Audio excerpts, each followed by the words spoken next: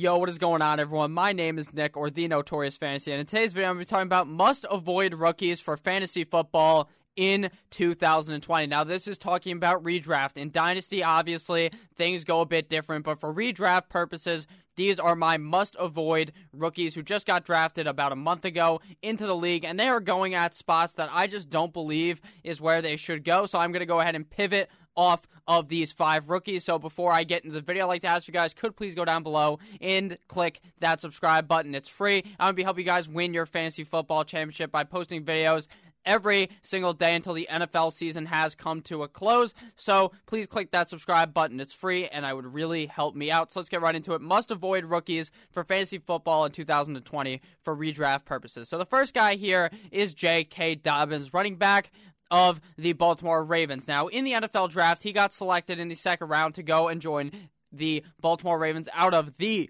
Ohio State University. Now, last season, he played 14 games, 301 rushing attempts, 2,003 rushing yards, 6.7 yards per carry, 23 receptions on 31 targets, 247 receiving yards, 23 total touchdowns, 7.06% target share in the Ohio State offense. Now, where does the landing spot affect Mr. J.K. Dobbins? Now, he gets drafted to the Ravens. So what do the Ravens have in place? They're a run-heavy team. So for dynasty purposes, this is a great pick. But for redraft, Mark Ingram is still there. Now, regardless of if you think Mark Ingram is talented or not, we saw what Mark Ingram did last season. Mark Ingram went from being a guy who many didn't believe was really that amazing. They thought, hey, maybe just the Saints elevated him. No, that wasn't true.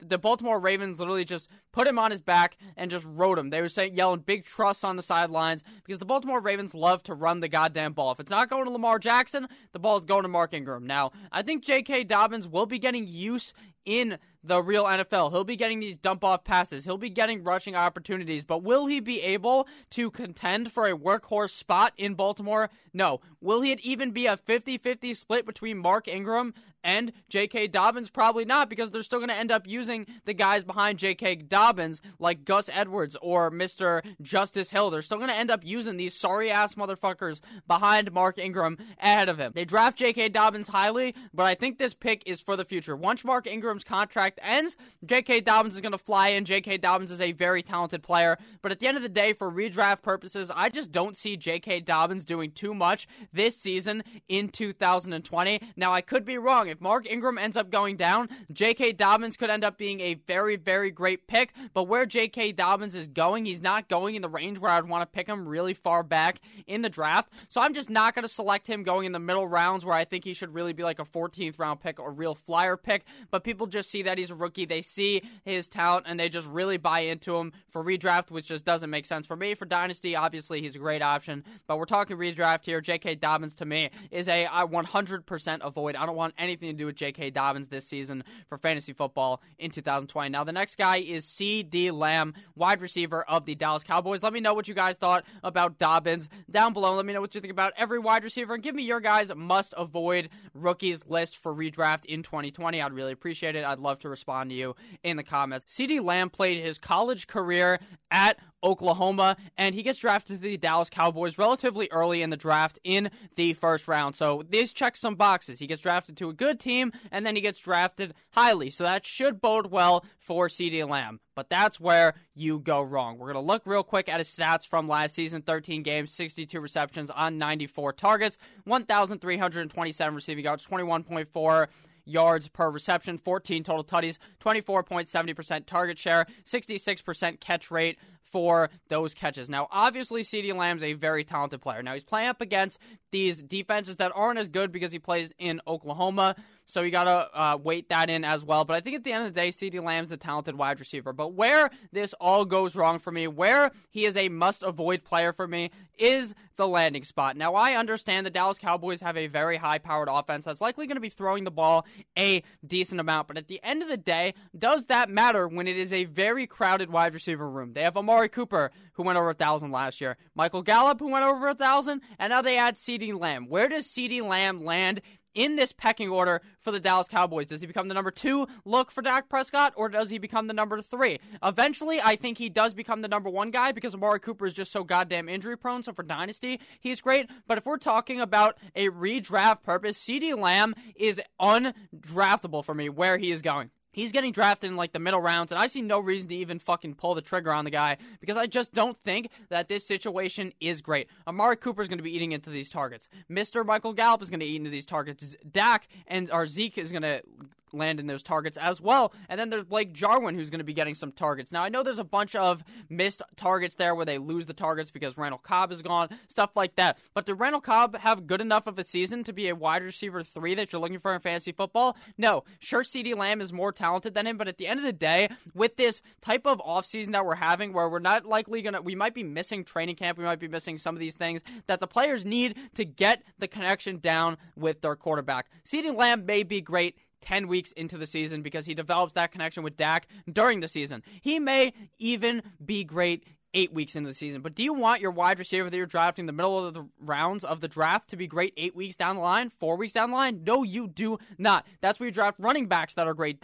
later down the line. You want a wide receiver that is going to put up production week 1 and on. And I just don't believe CeeDee Lamb will be able to do that in Dallas. I know this is kind of a controversial take because a lot of people love CeeDee Lamb, so let me know what you think down below in the comments about CeeDee Lamb and this Dallas Cowboys offense. So the next guy to talk about here is my guy. I'm a Miami Dolphins fan. Tua Tagovailoa, quarterback out of Alabama, gets drafted to the Miami Dolphins. We got our guy, didn't even have to trade up. So, in college stats for 2019 in Alabama, he obviously got hurt, but he played 9 games, 252 passing attempts, 2,840 passing yards, 33 passing touchdowns, just 3 INTs, 17 rushing yards, and 2 touchdowns. Now, why would you want to avoid a guy who is this talented? Because I don't think Tua gets the opportunity to play this year until week 8 plus, week 10 plus. Could he sit out the whole season? Yes. So I see no reason to draft him. I see some people in these mocks, they take him late round. They say, oh, let me have my fucking quarterback ride the pine, and then he'll be my backup, or I'll draft 3 quarterbacks now.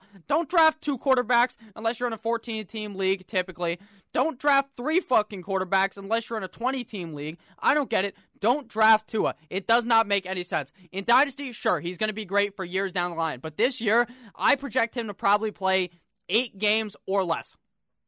Unless something happens. Now, if Ryan Fitzmagic gets hurt, I think they'd play Tua if they believe that Tua was healthy. Rosen is still there, so the chosen one, Rosen, could be getting looks to play. This Miami offense is set up pretty well. He does have a decent line now that we drafted a good line. But at the end of the day, do you want to draft Tua and have a guy that plays 8 games, or take another shot later in the draft on a guy like Daniel Jones, a guy like Drew Lock? Why draft Tua when you can get one of those guys? Or even take a fucking shot at Phillip Rivers, who will probably end up as a top 12 quarterback, because that's just what Phillip Rivers does, aside from last year, because he looked like a garbage can. Now, my 4th guy on this list is Keyshawn Vaughn, running back out of Vanderbilt, gets selected to the Tampa Bay Buccaneers in the NFL draft. Now, at Vanderbilt, he played 12 games, 198 rushing attempts, 1,028 rushing yards, 5.2 yards per carry, 28 receptions on 38 targets, 161 receiving yards, 10 total tutties, 10.00% target. Those numbers are good.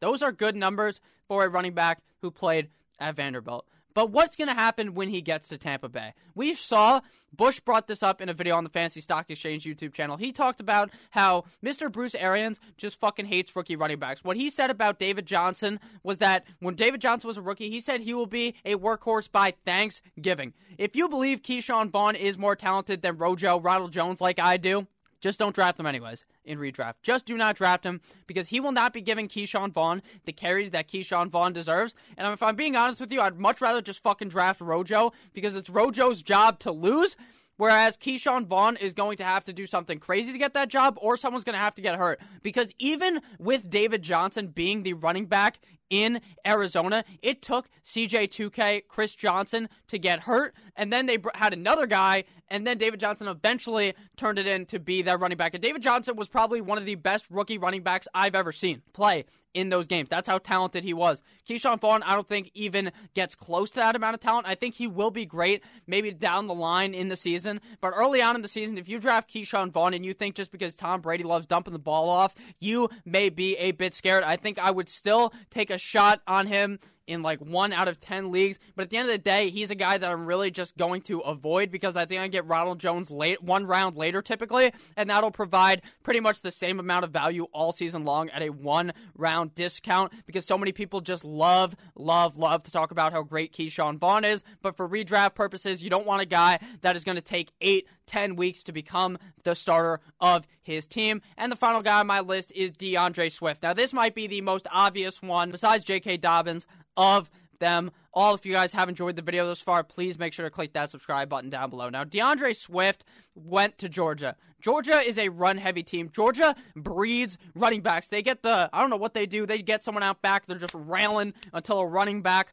flies out of there. Sony Michel, Todd Gurley, all these great running backs in the NFL come out of Georgia. Now, DeAndre Swift gets selected in the 2nd round to be a Detroit Lion. And you know what happens when you become a Detroit Lion? You have all this opportunity. Could be amazing. And you know what Matt Patricia's going to do? He's going to stick his pencil in his ear and shove it straight up his ass because he will never commit to a running back to be the goddamn workhorse back.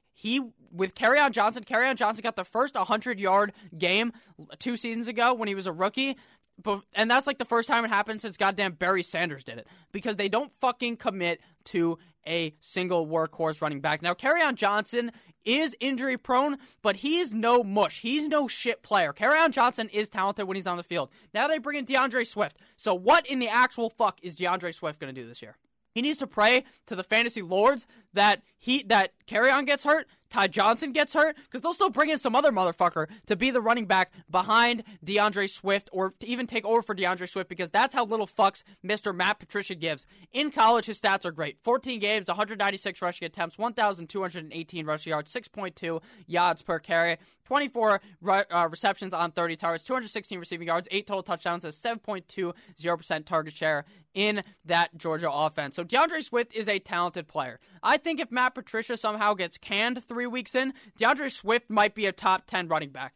But until that shit happens, until Matt Patricia gets fired, until they realize that running back by committee is fucking dumb when you have 1 really good running back or 2 really good running backs where you can just do a 50-50 split, which is still technically a committee, but it's not what's going to happen. What's going to happen is you're going to see Kerryon get the ball, Swift get the ball, and 5 other goddamn guys behind him get the ball. So do not draft DeAndre Swift. If you are expecting him to potentially turn into a workhorse if Kerryon even gets hurt, you are going to be very, very, very fucking disappointed once Kerryon goes down, and that doesn't happen because it's just not going to happen. That is not how Matt Patricia is. He just does not run his offense like that. We saw in New England, they'll have Sony Michel out there. LeGarrette Blount will be there. There'll be like 90 guys getting touches. Even fucking Rex Burkhead would get touches there. That's just how Matt Patricia runs the offense. This is going to be a running back by committee, so stay clear away from DeAndre Swift. I am not fucking touching any of these Detroit backs because I know what Matt Patricia does. He likes to bend you over and fuck you into submission until you pass out because you're disappointed because he gave you that running back by committee. So thank you guys all for watching this video. Let me know what you guys think about all the running backs